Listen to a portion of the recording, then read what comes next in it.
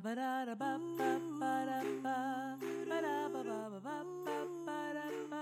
to As We Eat, where we explore the intersection of food, family, history, and culture.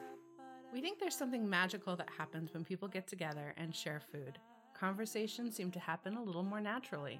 We talk about our commonalities and our differences. We share stories, memories, and recipes. We'll use food to take a journey that explores our human experience, share fun facts and some that aren't so fun, and how food connects and defines us. So if you've ever eaten, prepared, or shared food, then this podcast probably has something for you. Hey, Kim. Hey, Lee! Let's talk about food. Before we talk about food, how are you? I'm really well. I'm looking forward to the autumn season coming on us. There's a lot of fun things that happen around this time of the year. I'm thinking of Halloween, Thanksgiving, birthday celebrations, big holiday traditions, and looking forward to all of that. How about you? How are you? Doing good too. And I agree. I love the fall. I love the brisk cold air in the morning and the leaves falling and changing colors and the flavors of fall. Absolutely. Things just seem a lot more rich in the fall. They do mature. Like, I think of flavors maturing in the fall. Maple, definitely pumpkin. They're not the bright, hot flavors that we get in the spring and the summer. They're more laid back. They've spent the summer having fun, and now they're ready to be harvested. Exactly. I love that. Well, speaking of flavors, what are some of the first flavors you remember experiencing? First flavors I recall. I guess when I think about that, I think about my grandma and baking. I think are probably is the first thing that comes to mind. Again, the richness, the cinnamon and the sugar, and cinnamon and sugar toast. Ooh. Yes. That sounds delicious. Yeah. The butter melting into the toast and just kind of making the sugar and the cinnamon stick to the toast in that perfect combination. Yeah. I loved cinnamon and sugar toast. I loved it when my mother made it. It's a great, strong memory. And fun fact, cinnamon's used in crime scenes to neutralize odor. I did not know that. Yes. So if you happen to have a decaying body and you need to get rid of the smell of it, cinnamon. All right. Cinnamon is the first memory and maybe possibly the last memory. Sorry. Brains are weird things and they remember weird details. And I don't know how I know that. I really don't. It's a random fact. That is a very interesting random fact. I have another random cinnamon fact. Not quite as macabre as that, but fun. So up until the early 16th century, the origins of cinnamon were pretty closely guarded by spice merchants, and that allowed them to maintain their stronghold on the trade as well as the exotic price of cinnamon. So this story was documented by a Greek historian called Herodotus, which involved these gigantic mythical birds that would collect cinnamon sticks and store them in their nests high above on these mountain peaks that were completely inaccessible by humans. And according to this account, cinnamon traders would leave these huge pieces of ox meat. And I'm talking a side of ox, not a round roast here. So the birds would fly down, they would collect the ox meat, and they would bring it up to their nests. And even as big as the nests were, they weren't big enough to hold the weight of the meat. So the nests would collapse, which in turn caused the cinnamon sticks that were being stored up there to fall down to the ground, which these courageous spice merchants would gather and take back to sell.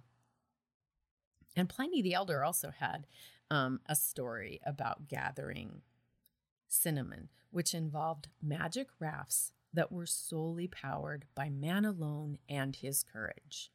But by the 19th century, cinnamon was being cultivated in other parts of the world, and it wasn't any longer the expensive rare commodity that it had once been.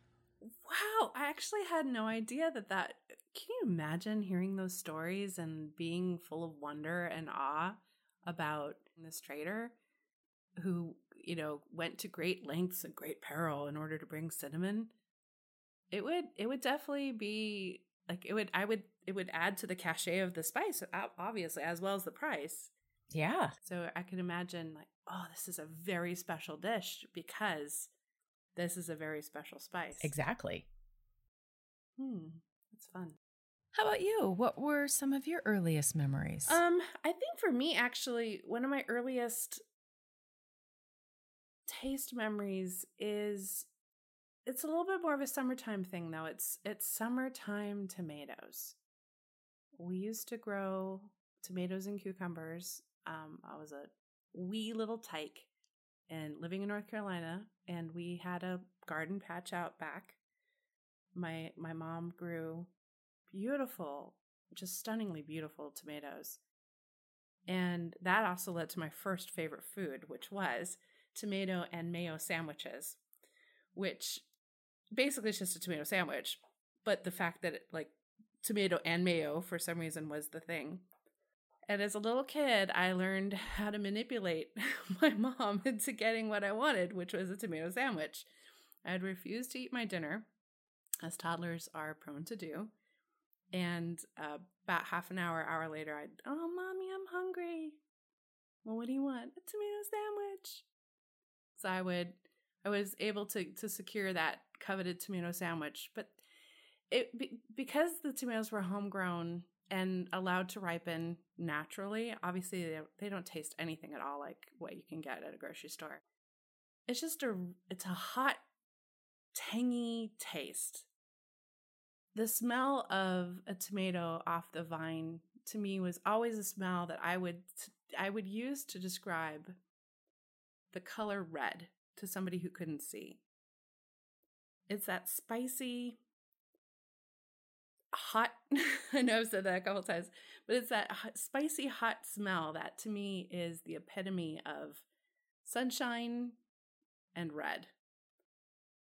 And man, those sandwiches were something else. And finally, my mom finally figured out my scheme with the tomato sandwiches and figured out I was not going to starve to death if I did not get my tomato sandwich, which I think is every young parent's fear. My child isn't eating. And so if I refused dinner in pursuit of a tomato sandwich, I was not offered the tomato sandwich. I was offered the dinner instead. So sadly, my wily ways didn't last too long, and I remember being denied. I actually do remember being denied my very first tomato sandwich and whining, but I want one, and her holding fast to it. And I learned my lesson. Can't manipulate mom into getting a tomato sandwich anymore. Womp womp. But I do grow them now. I mean, I try to grow in hopes that I can kind of capture that flavor of childhood. And I'm sure it's been, that the flavor memory has deepened over time, so that it's probably possible that no tomato can really ever satisfy it. But man, those were poignant early days forming my food palate. It's interesting that you talk about recreating that taste. And I was reading some articles about food memories. And one of the things that they talked about was that the reason that food memories are so strong and powerful for us is because they involve all five senses. Mm-hmm. And it's not only about the food, but it's the context around the food. It's the people that we were with. It's what was happening at that time. So the fact that as a toddler, you were able to manipulate mom, I have some power here, right? And I Right. don't have to eat this, what I don't like. So even if you could grow the perfect tomato, you still wouldn't get that flavor because your mom's not there. You're not a toddler, Right. and you're not Right. you're not in control of the situation at that point. So I thought it was very interesting to think about how our food memories, not only do they take us back to a certain place in time, but how important it is for us to try to recreate that, even knowing that we probably never ever will be able to get that specific feeling back. But we still try. We try every time we make whatever that dish is. Absolutely. Well, how many times have folks, across the ages, across the planet, wanted to recapture that dish that grandma made, or that abuela made, or the abuelo made, or we've encountered so many stories in that way of folks hoping to recapture the essence of perhaps a lost loved one, someone that we remember, the smell of their kitchen and the taste of the fresh thing that they just made. It's pretty persistent. I think it crosses all cultures. I do too. And I love to hear people's stories about what their favorite thing that grandma would make, or their mom would make, or their dad, or their uncle, or grandpa even. Do you have a favorite family thing that you like to think about? I do. It is making rosettes with my Grandma Green. And again, I think when I was thinking about why this memory was so important to me, there were several things. First of all, my Grandma Green wasn't a blood relative in any way. She actually kind of adopted our family as hers. And I think it was important for my mom and my dad because they'd moved away from all of their family. And to have that kind of feeling about being taken in and cared for by an older generation, I think that was really important for both of them. And for my sister and I, especially, having that grandmother figure that was there for us. And she was an amazing cook. And my grandpa was funny. And so it was that just being with her and being with them and being taken in by them was a special thing. But the rosettes specifically, it was dangerous because you had to dip this iron into hot oil. So we felt really powerful. We were given that responsibility of being careful so that we wouldn't burn ourselves. But also in that whole danger of making the rosettes themselves were so dainty and so fragile that it was just this really crazy dichotomy of this hot boiling oil danger and this beautiful, fragile, light, slightly sweet Christmas pastry. And I loved being able to make those with my grandma. I think of the things that really inspired my palate as a young person, and to me, taste and scent are often, I can't separate the two, and of course, there's biological reasons for that, for those two to be related. But one of the enduring things that I think of too when I think of food as a young person is Cape Malay food.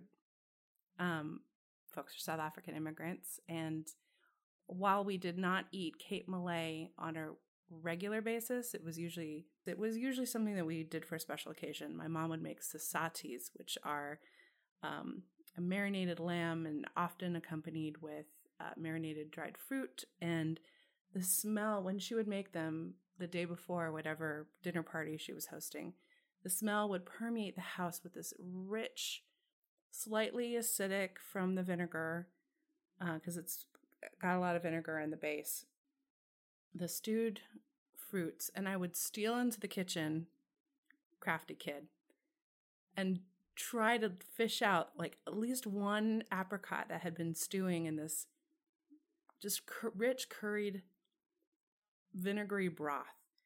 And there was something about that taste of the sweet fruit and the concentrated sweet fruit too, that was married with that marinade. That was just absolutely, it would be like firecrackers going off in my head.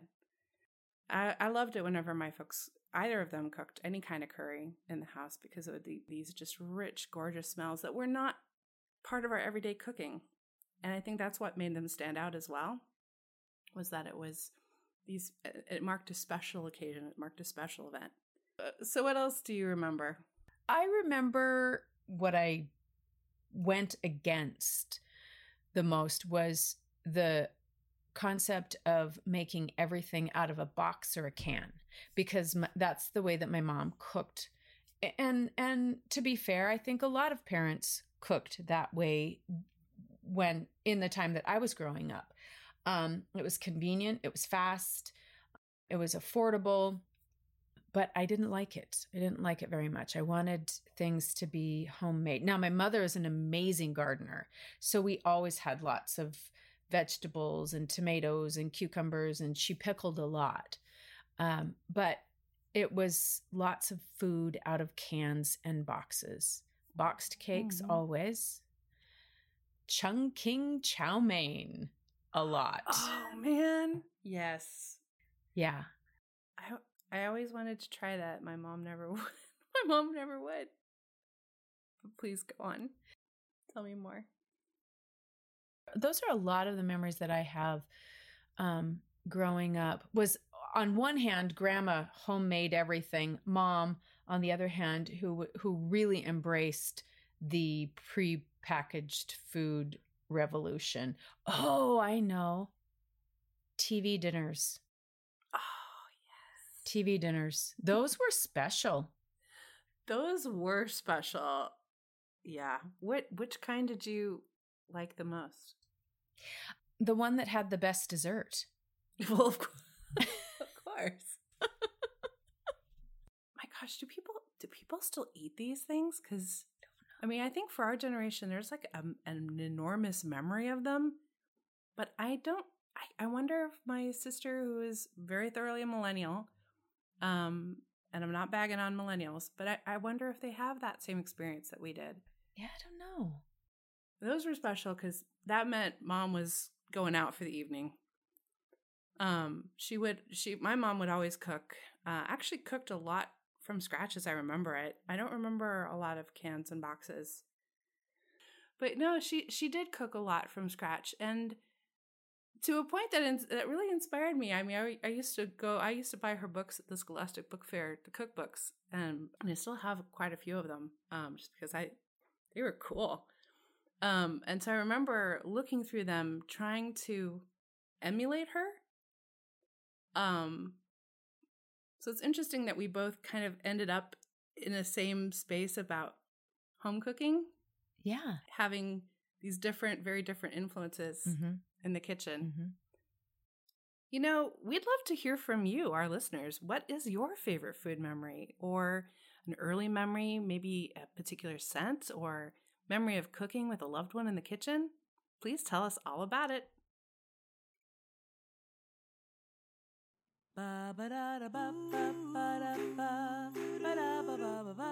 For more information about today's episode, check out our website at asweeat.com. Follow us on Instagram at asweeat and join our new As We Eat community on Facebook. So you don't miss an episode, subscribe wherever you listen to your favorite podcasts. And it would make us super happy if you would share this with your friend or several friends and review it and rate it. 5 stars, please. And one more thing, we'll be publishing the As We Eat Journal, a companion publication to the podcast. We'll take you behind the scenes, dig deeper into food lore and history, share recipes and amazing photos, and so much more. Make sure to sign up on the website for updates. And another thing, we also have a Patreon page where you can support us by becoming a patron. We've created an exclusive podcast for our patrons called Recipe Box Roulette. We think you're going to love it. You've been listening to As We Eat, a multimedia project recorded and produced by Leigh Olson and Kim Baker. Obviously.